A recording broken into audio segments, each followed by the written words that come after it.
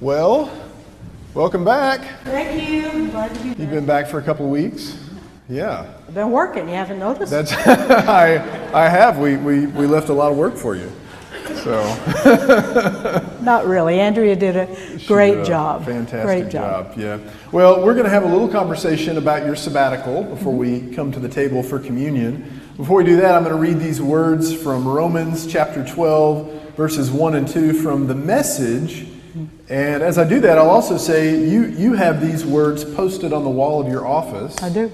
As really a way of thinking about discipleship at Second Baptist Church. Yes. So I'll read this and we can center in together, and then you might talk a little bit about why. Yeah. And then we'll talk just a little bit about your sabbatical. Yeah. Okay. Here are these words from Romans 12. So here's what I want you to do, God helping you. Take your everyday, ordinary life, your sleeping, eating, going to work, and walking around life, and place it before God as an offering. Embracing what God does for you is the best thing you can do for God. Don't become so well adjusted to your culture that you fit into it without even thinking. Instead, fix your attention on God. You'll be changed from the inside out. Readily recognize what God wants from you and quickly respond to it.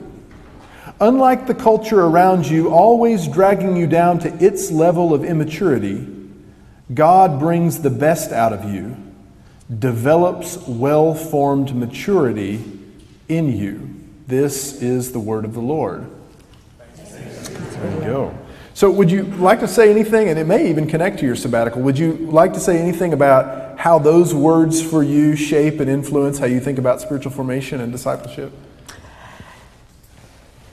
That verse became outstanding to me personally when I was working in Atlanta, actually. So it's been now over 10 years ago. Not Atlanta, Texas. Not Atlanta, Texas, no. A little bigger place, Atlanta, Georgia. All right, just got to be clear on that. And they just resonated in my heart. And I thought, that's really what it's about.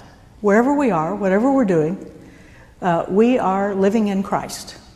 And that should shape and inform how we do anything we do, what we say, relationship we're in. And so that became a foundational scripture for my own personal discipleship. And then, yes, when I came here in the role of adult discipleship, I put it up on my wall, and then I began to putting it into publications and into things to try to get it in front of your eyes so that maybe you would embrace this scripture also in this kind of way. Yeah. Really, when we think about our mission statement, fostering whole life faith, and that's really what we're talking about here, is something that touches every part of who we are. What I didn't know at that time, Jason, was how the Celtic Christians had picked up on this. Yeah. And for centuries had lived into this scripture. So you're intentionally now leading us into the next question, which is about your sabbatical. Okay, yeah. So, I mean, I don't know if everybody's been reading everything or paying attention, but would you just give people, I don't think so, give people a little bit of an overview of what you did, and then we'll kind of get into the why and how. Well, and I want to begin with thank you to the congregation, because what a gift you give pastoral staff to take sabbaticals. This was, and I shared this with Jason, kind of scared him a little bit. This was actually, I think, my fourth sabbatical I was eligible for. And because in the other three settings I was Not here. No, not here. The other three settings I've been in, I was the number 2 chair in those settings.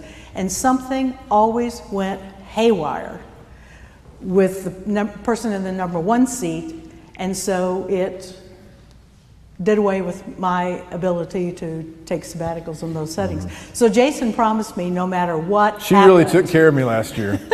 No matter what happened, this sabbatical would happen. And so except for COVID and both of us having to push forward nothing time-wise. weird happened the year before your sabbatical. Yeah, right.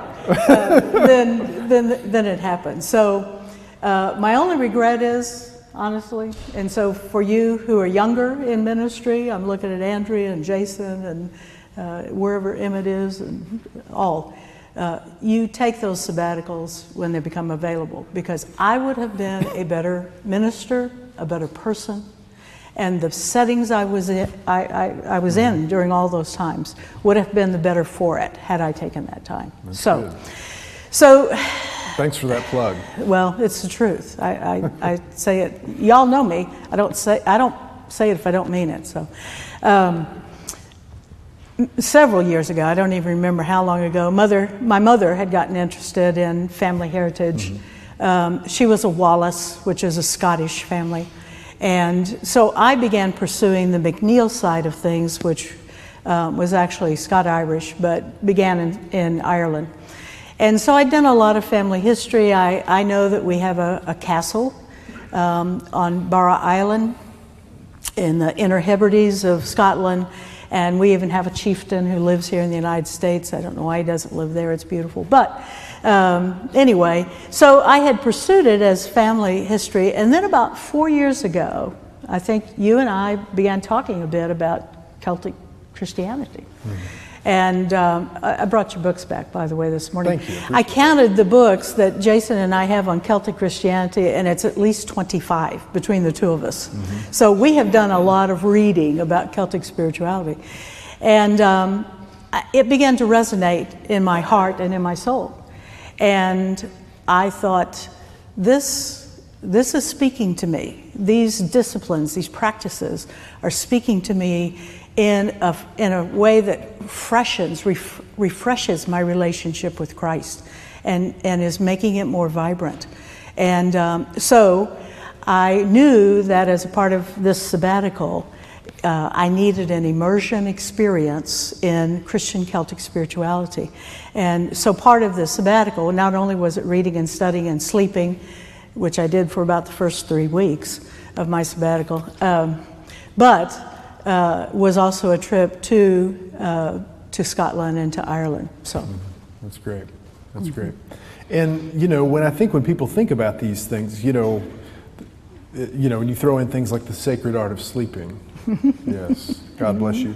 But there are other things that you're doing that may sound a lot to people like just a really good vacation.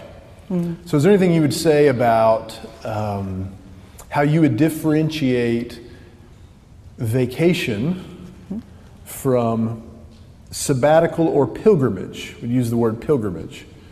Anything you'd say about that? Yeah. And it's interesting you asked that, because some folks have asked me how my vacation was, and I've actually said to them... Did you reprimand them? I didn't reprimand them, but I kind of gave them a one-arm hug and said it was not a vacation. It was a pilgrimage for me, a spiritual pilgrimage. So to explain what I'm talking about, let me tell you a story about 3 Irishmen. Okay. Doesn't involve drinking. I don't know why, because people want to serve today, so it needs all to be a short Irish drink, but this one doesn't. These 3 Irishmen got in a boat. They had no rudder, no oars, no sail. Lisa, you'll like this story. And they set out, and they were at sea for 7 days. And they finally landed in Cornwall. So they traveled quite a little distance across the water. And when they landed, people said, well, fellas, where were you headed? And here was their answer. Well, we didn't know, because we were only journeying with God. So for them, the destination didn't matter. The journey being with God is what mattered. And that's what a pilgrimage is. Now, we saw much of Scotland, much of Ireland. I set foot in Belfast, which those of my generation, we never would have thought we would have ever been in Belfast, Ireland, right? So I saw lots of things that you could certainly do as a tourist and on a vacation. But for me, I was constantly journaling and applying the practices of Celtic spirituality. So when I stood on the cliffs of Moher, which some of you have been there, 700 feet straight rock wall up, where they filmed one of Harry Potter's films. But straight up this rock wall with the Atlantic crashing below, it was a theophany of landscape for me. I've heard some of you say, I have said, that I always feel very close to God in nature. Well, that's the theophany of landscape for the Celtic Christians. That is, God not only speaks through Scripture, God also speaks through nature. Because guess what? Nature is a part of creation. So one of the misunderstandings about Celtic spirituality is that they worship creation. No, no, no. For the Celts, the cross of Christ is the center of the faith and the center of the experience.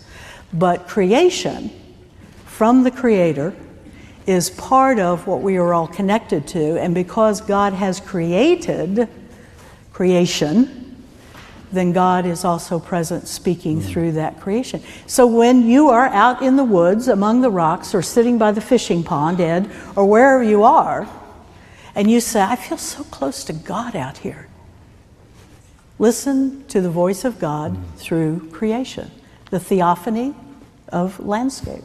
Yeah. So the journey involved all kinds of things, but really, for me, it is a journey. It is which is synonymous with pilgrimage, and it was to go and experience in this landscape the fire, the wind, the water, and the earth. Not only of my heritage, but of the God who has created all of that and created me. And so what the Celts refer to this is, the pilgrimage or the journey, is the journey to your peregrinatio, your place of resurrection. Where is it that you find your life in Christ? And in finding that place, that your life in Christ, that's where you find whom you've been created to be. Isn't that beautiful? Your peregrinatio. And so, and the Celts would say, we have no better, more beautiful example than Christ himself, who in his peregrinatio, we still celebrate. Yeah. Found himself in God at the point of atonement, however you view it, for each and all of us. Isn't that beautiful? That is. That is. On the way on pilgrimage, I think there are probably things that you do, like you mentioned, to attune yourself to the God who's there. Would you just ask a few questions? Share, is there anything else you want to share about ways that you attuned yourself to noticing God? Maybe a moment where that happened. And maybe a word about how we might do that as we come to the table and then go and serve in the world today. Honestly, there were so many moments, and people have asked, well, Connie, what was your favorite thing? Well, I don't know. Who's your favorite child? We're not supposed to talk about that. I know. And I know you really do have one, but we don't want to talk about that. Don't. I really, every day there was a favorite moment, all right? And almost every moment there was a favorite moment. But one of the times I was really almost overwhelmed with God at work was on a Sunday when we were in Dublin and we were at Christ Church. And we found in the postings of the church for the day that they were going to have evensong at 3 that afternoon. Well, that gave us just time to run across the street to a little place called the Copper Alley and have a wonderful lunch, and then walk back across the street to Christ Cathedral and participate in that evensong. And what struck me in doing that was not only a beautiful worship service, but their attunement to what was going on in the world. In fact, there were Ukrainian flags flying all over Scotland and Ireland. They're very attuned to what's going on. And receiving refugees from Ukraine right now, and they talked to us a lot about that in casual conversation. But what overwhelmed me, sitting in that cathedral, and not in that very place, because there have been other places the congregation met, but that congregation of Christ Cathedral in Dublin have gathered to worship for over 1,000 years. Think about it. Today's our anniversary Sunday. We're celebrating, and I've lost track, what is it? 179. 179 years.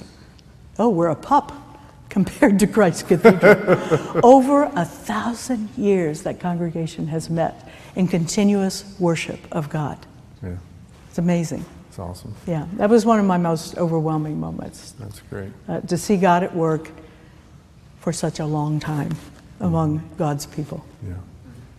These moments can happen almost any time. That was the idea of the Romans passage. And so my hope today, a lot of times when we go even serve on mission trips, but I want to think about that today as well, is that it's not just a time of service, and it's not just a time of worship through service, but it is a time of paying attention through what we're doing, through who we're serving, through what's going on around us. How do we notice that Christ is present? How do we notice the Spirit moving? What do we notice God doing around us and within and through the people that we're working with? And what do we notice God doing within us? When we come to the table, we are reminded that the Word became flesh. We're reminded that the Word became flesh and blood, and as it says in the message, moved into the neighborhood of existence. Whoa!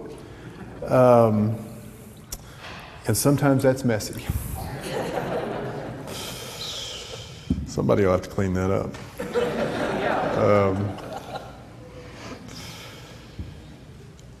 And within that, we're reminded that God became embodied in our midst.